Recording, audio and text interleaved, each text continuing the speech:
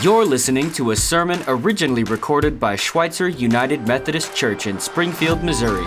Check us out online at sumc.co. And if this sermon blessed you, be sure to share it with someone else. Thank you so much for listening. Now, on to the message. Good morning. It's good to see you today. I'm glad that that bumper video is so long. It gives me a chance to get another drink in. I'm like, it's been a beautiful weekend, right? But it's like, it's been one of those things where you want to go outside and you want to spend your time outside. Anybody get the itch to plant a garden yesterday?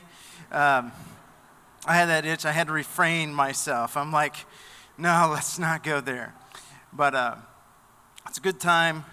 It's a beautiful weekend, and it's been some beautiful days. The Lord's been really kind to us. Today we're going to wrap up our series on the Apostle Paul, and we're going to go with Paul on a journey. We're actually going to start in Rome, the last day of his life. It was June 29th of 67 AD. And on that morning, Paul and Peter, we're inclined to think, from a number of other writings, Paul and Peter wake up together. They share a prison cell. Not the kind of prison that Paul was in when he's been in Rome at previous times. Because the first time he came to Rome, he was under house arrest in a house where people could come and go and visit him, and he could receive guests. But this time, Paul and Peter are in a dank prison. They have been arrested under Nero's command to do everything possible to snuff out this group of people calling themselves Christians or followers of the way. Anything related to Christus. See, in July of 64, Nero watched Rome burn. And it's a really great question as to whether he just watched it burn or he set people off who inflamed the fire itself. But after that moment of Rome burning, the emperor and the empire needed a scapegoat. And they found a scapegoat in the people of the way, the people who were following Jesus. And so they began to arrest them, and they began to do everything that they could within the confines of Rome to snuff out Christianity. And so Paul, who had left Rome at one point, after his trial before Nero in 62, he left and went to Spain. He'd come back, and now he was arrested, and he was with Peter. And on June 29th of 67, soldiers would come and they would take Peter to a place close to where we know St. Peter's Basilica today. And they would honor his request. And they would crucify him upside down. And he would die a martyr in Rome. Other soldiers would come and they would take Paul from the city center. They would march him about 6 miles south of Rome to a place called the Tre Fontana, and if I didn't say that right, it translates into 3 fountains. 3 fountains. And they would execute Paul in that place. He would kneel down, however, for the execution. But he wouldn't kneel as somebody who was fearful. He wouldn't kneel as somebody who was afraid. He knelt as somebody who had written these words about 10 years before to the church at Corinth when he said, "Death is swallowed up in victory.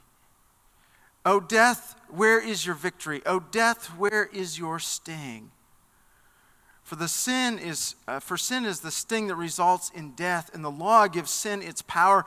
But thanks be to God, for he gives us victory over sin and death through our Lord Jesus Christ. So, my dear brothers and sisters, be strong and immovable." And as Paul kneels down for the last time in his life, I can't help but think that these words, this reality, must be surging through his body. He kneels as one who has got hope springing up as a fountain within him. It's interesting, the place where he's executed is called the Three Fountains. The story goes is that when his head was severed from his body, it bounced 3 times. And in each place it bounced, there rose a fountain of water. He was somebody who had a fountain of hope. In the face of everything, in the face of knowing what could happen in Rome, in the face of all of the places that he had been in his life, he was somebody who was filled with hope and seldom deterred from ever going someplace he sensed that he was led to go. What was it? What was the motor that was inside of this personality? What compelled him to go to places when other people said it's not safe there? It was this reality. A reality that he could never get away from. It was the reality that God kept showing up in his life. Just like he had been on the road from Jerusalem to Damascus and God showed up, God continued to show up in his life and continue to give him courage and hope, fortitude and strength. And in fact, what some of us may think is an undue amount of confidence. Paul has all of those things residing within him. We see it in a number of different places. We see this reality of hope, this trust in God, this abandonment, if you will, to the mission that God gives to him. Last week, we talked about how Paul was in Ephesus, and we heard about Paul's trip to Ephesus, and then we heard about the letter that he wrote to the church there. On his 3rd missionary journey, which takes place around 58 AD, Paul was in Ephesus, and he had been collecting an offering that he was getting ready to deliver to Jerusalem. And the church in Ephesus asked Paul, "Where are you headed? What's in your future?" And he said, "I'm going to Jerusalem." And they began to beg him at that moment. Jerusalem has never been kind to you, Paul. It's never been a good place. Paul says to them, I recognize that reality. But I have to tell you that the Spirit is compelling me to go to Jerusalem. The Spirit has informed me, has told me that there's going to be jail and suffering is going to be ahead. But there is a task that I am supposed to carry out. There's a task for me to finish. And so I know in reality that there may be some hard things ahead. But I'm being compelled by the Spirit. Have you ever been compelled by the Spirit? Have you ever had that sense that the Spirit's asking you to do something and you can't quite get away from it? As I think about the movement of my own life to this point, I've come to the realization that there have been 3 really significant moments when I've been compelled by the Spirit. And typically it revolves around a place where we're going to live. My first, after graduating from seminary, the first time in my master's, I was wondering, Lord, where's the next step? And we were really hunting for that. And Anna and I, we had certain desires. We had a place where we wanted to go. But then doors closed and things just weren't right. And then suddenly there was this opportunity, and it was like, that's not the place we would pick. Not the place we would really desire to go. And then it was this, other than using Paul's terms, I don't know how to describe it. This sense from God, this compelling of the Spirit that said, this will be a good place. This is a place you need to go. And so we went. Another time, a little bit after that, we were compelled again. And then recently, as we were thinking about what was our next step moving out of a doctoral program, we looked at a number of different things. And I interviewed in a number of different places, but nothing seemed to open up. And then out of the blue, I got a call from Pastor Bob Cassidy. And he said he was from Springfield, Missouri, and I had never heard of Springfield, Missouri before in my life. And I'm like, Lord, what? Well, I mean, I did the night before, because Ken Nash came over and he said, I just talked to Bob Cassidy from Springfield, Missouri, and I'm like, where's Springfield at? And so we had to look it up, and it was like, what is God doing? compelled by the Spirit. And tell you what, I don't know if Paul found this out. I think he did. But what I found is that when the Spirit compels you, you may not have a clue as to where you're going, what you're doing, what actually is the end result. But there's something sweet and beautiful and good that happens when you follow the compelling of the Spirit. So Paul is compelled by the Spirit. He says to the church in Ephesus, he says, I've got to go to Jerusalem. And a couple of things are compelling him to go to Jerusalem, to make his way there. One of the things that's compelling him is this offering that he's been collecting all across Asia Minor. You see, Jerusalem has been under a drought. And not just a drought, but they faced some economic pressures from the empire itself. Today, or this week, this year, there's been stories coming out of South America, especially Honduras, about how there's a real struggle because of economic policy for people in Honduras to have access to food. What was happening in Jerusalem at the time was there was not just a drought and that was happening because of a lack of rain, but there was a drought because of economic policy from the empire. And so the people in Jerusalem were having a hard time getting access to food. So Paul wanted to take an offering, and other people around Turkey and Asia Minor wanted to send an offering to Jerusalem. In one place in Rome, in the book of Romans, he talks about how our desire to send an offering is present to us because we have this great understanding that we have been blessed from the people who live and reside in Jerusalem. That we are sharing in the spiritual blessing that they have, and we want to send a blessing back to them. And so one of the things that compels Paul is to take an offering. Pastor Jim I think he did a great job describing the offering here this morning, and that when we give to the Lord, we get to give because God has given to us. But, giving an offering, giving tithe is about giving to the Lord, but it's also about setting forward into the world ahead of us a spiritual blessing to other people who will come behind us. People that we'll never see. Many of us will never see.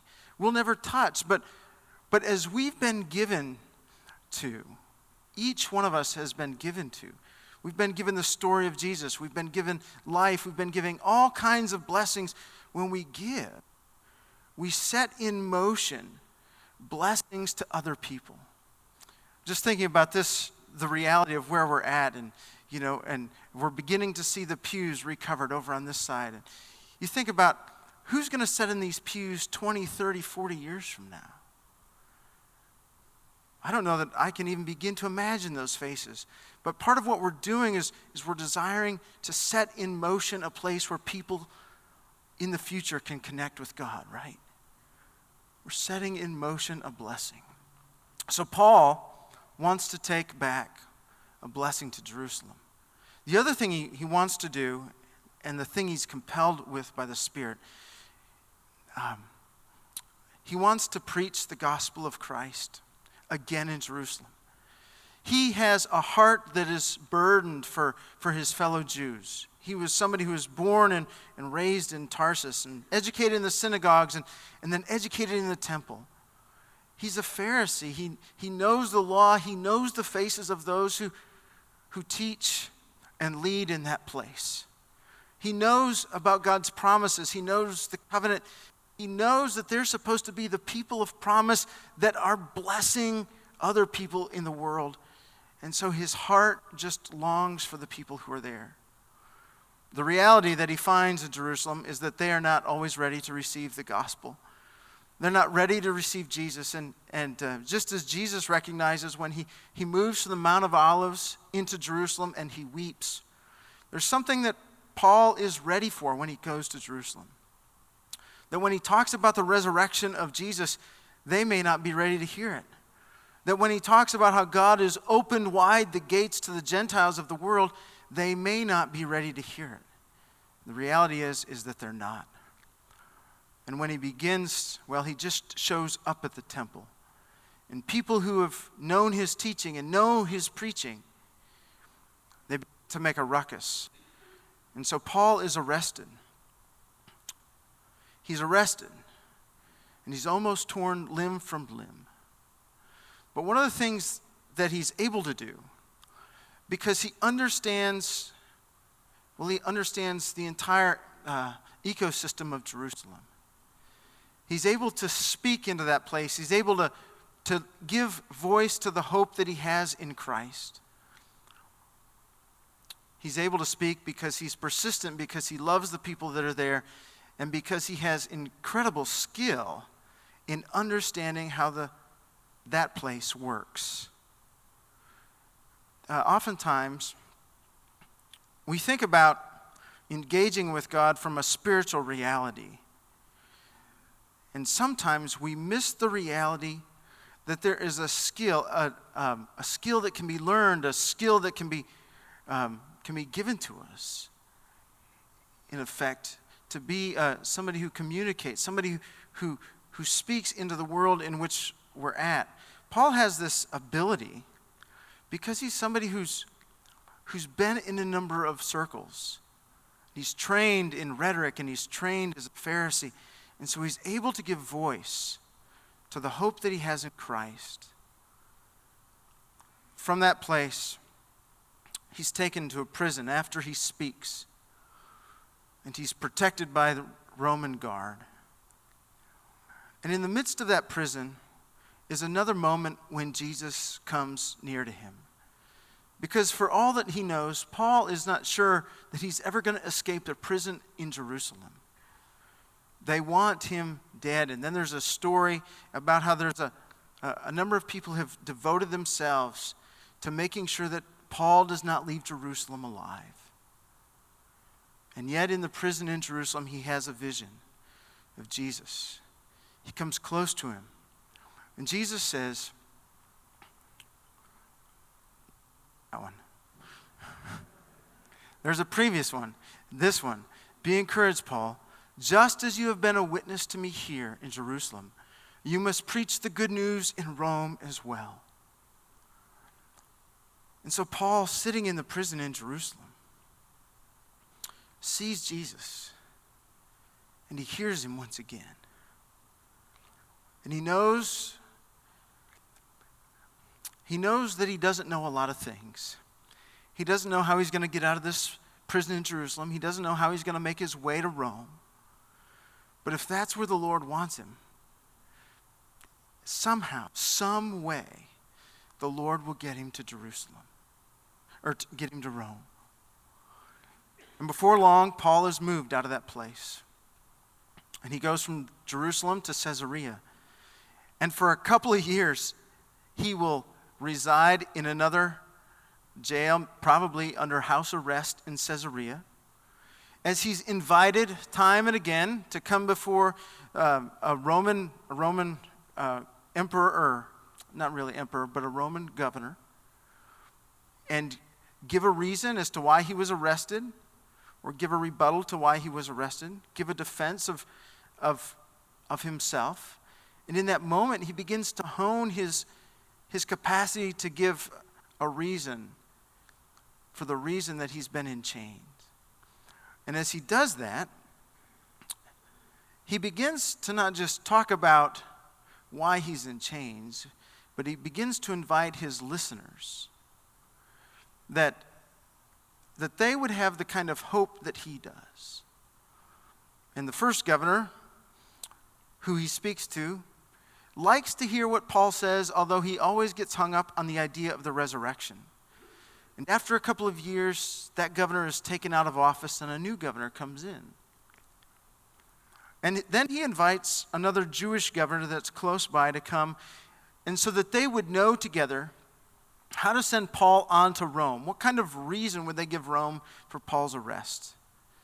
And so in Acts 26, Paul gets up. And he begins to speak to Agrippa and to Felix.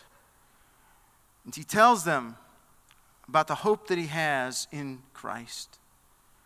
about the hope of the resurrection and about how he's been compelled to go and preach this hope of resurrection to all people, especially to Gentiles.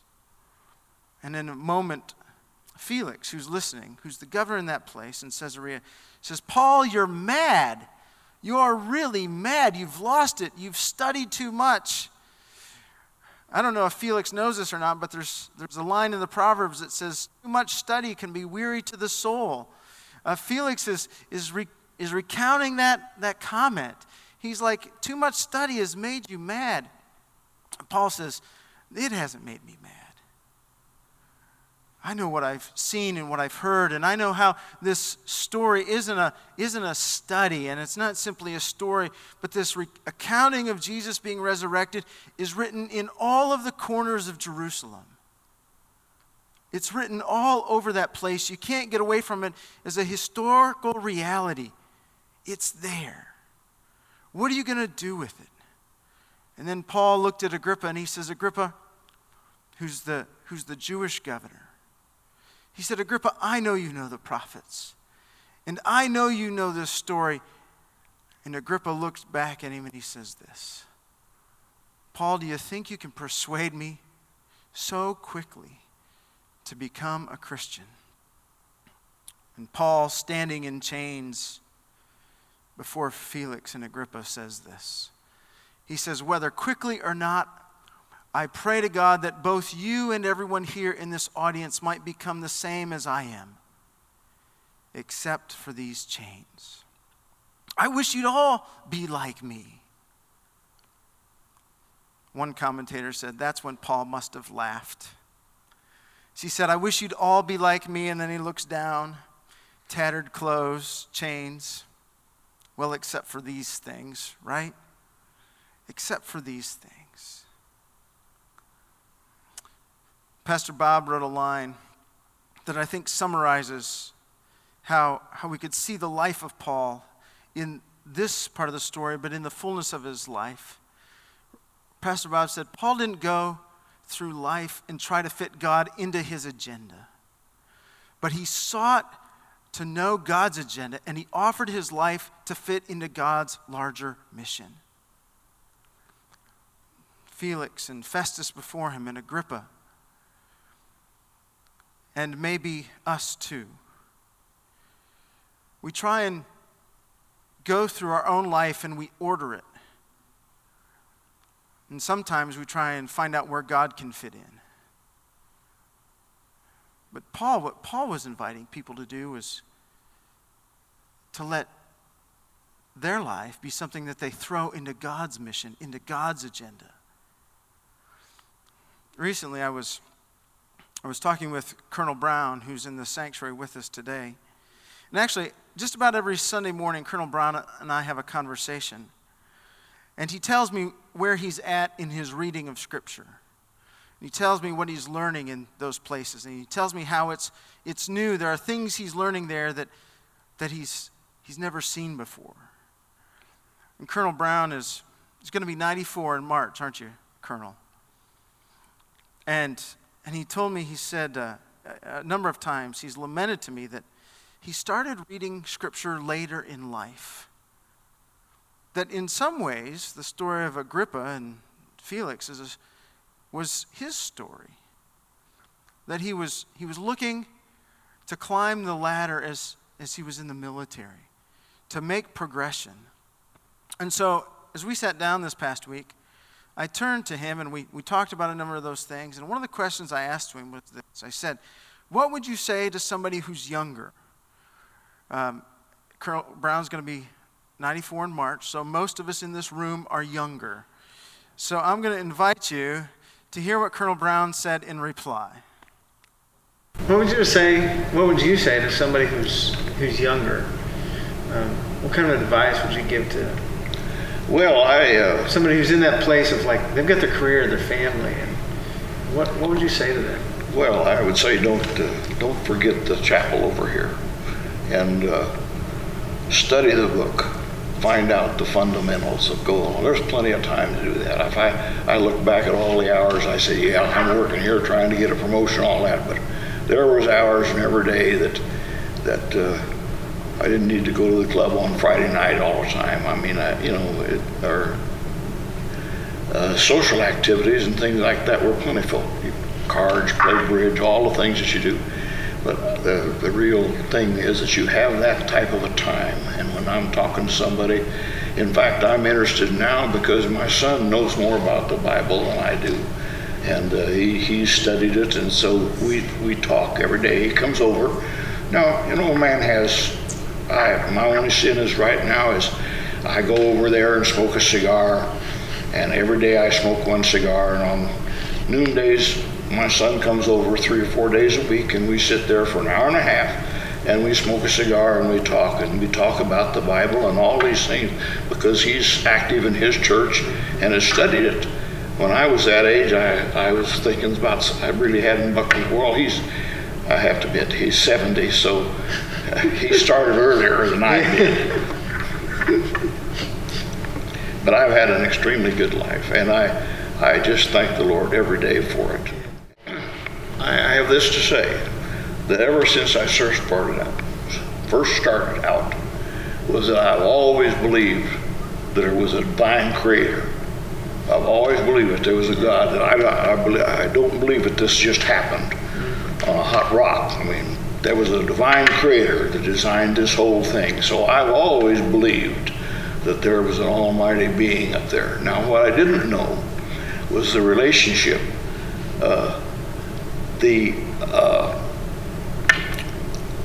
Jesus Christ, the Son, the Father, and the Holy Spirit.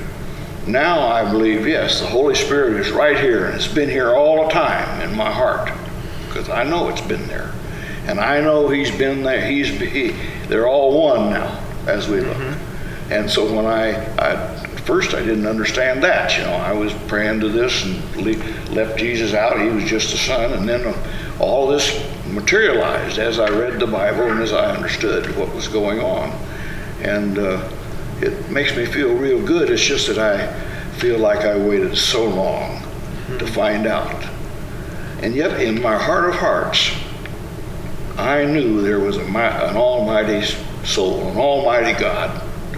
I didn't necessarily call him God at all times, but the point being that I knew there was a divine creator. I used to refer to him as the grand architect of the universe and the divine creator of everything.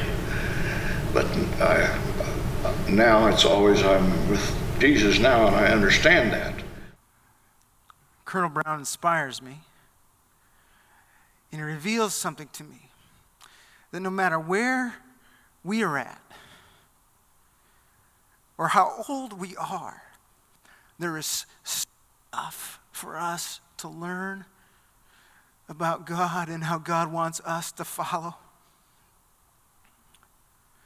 Paul said this. He said, "Follow me as I follow Christ." As he stood before Agrippa and Felix, he was somebody who was full of hope, full of faith, full of confidence, because the Spirit was here. The Son was here. He said, "I see where you're at, but I wish that you were like me, except for these chains." Friends, wherever you're at today, watch how Paul follows Christ and follow Christ. Amen.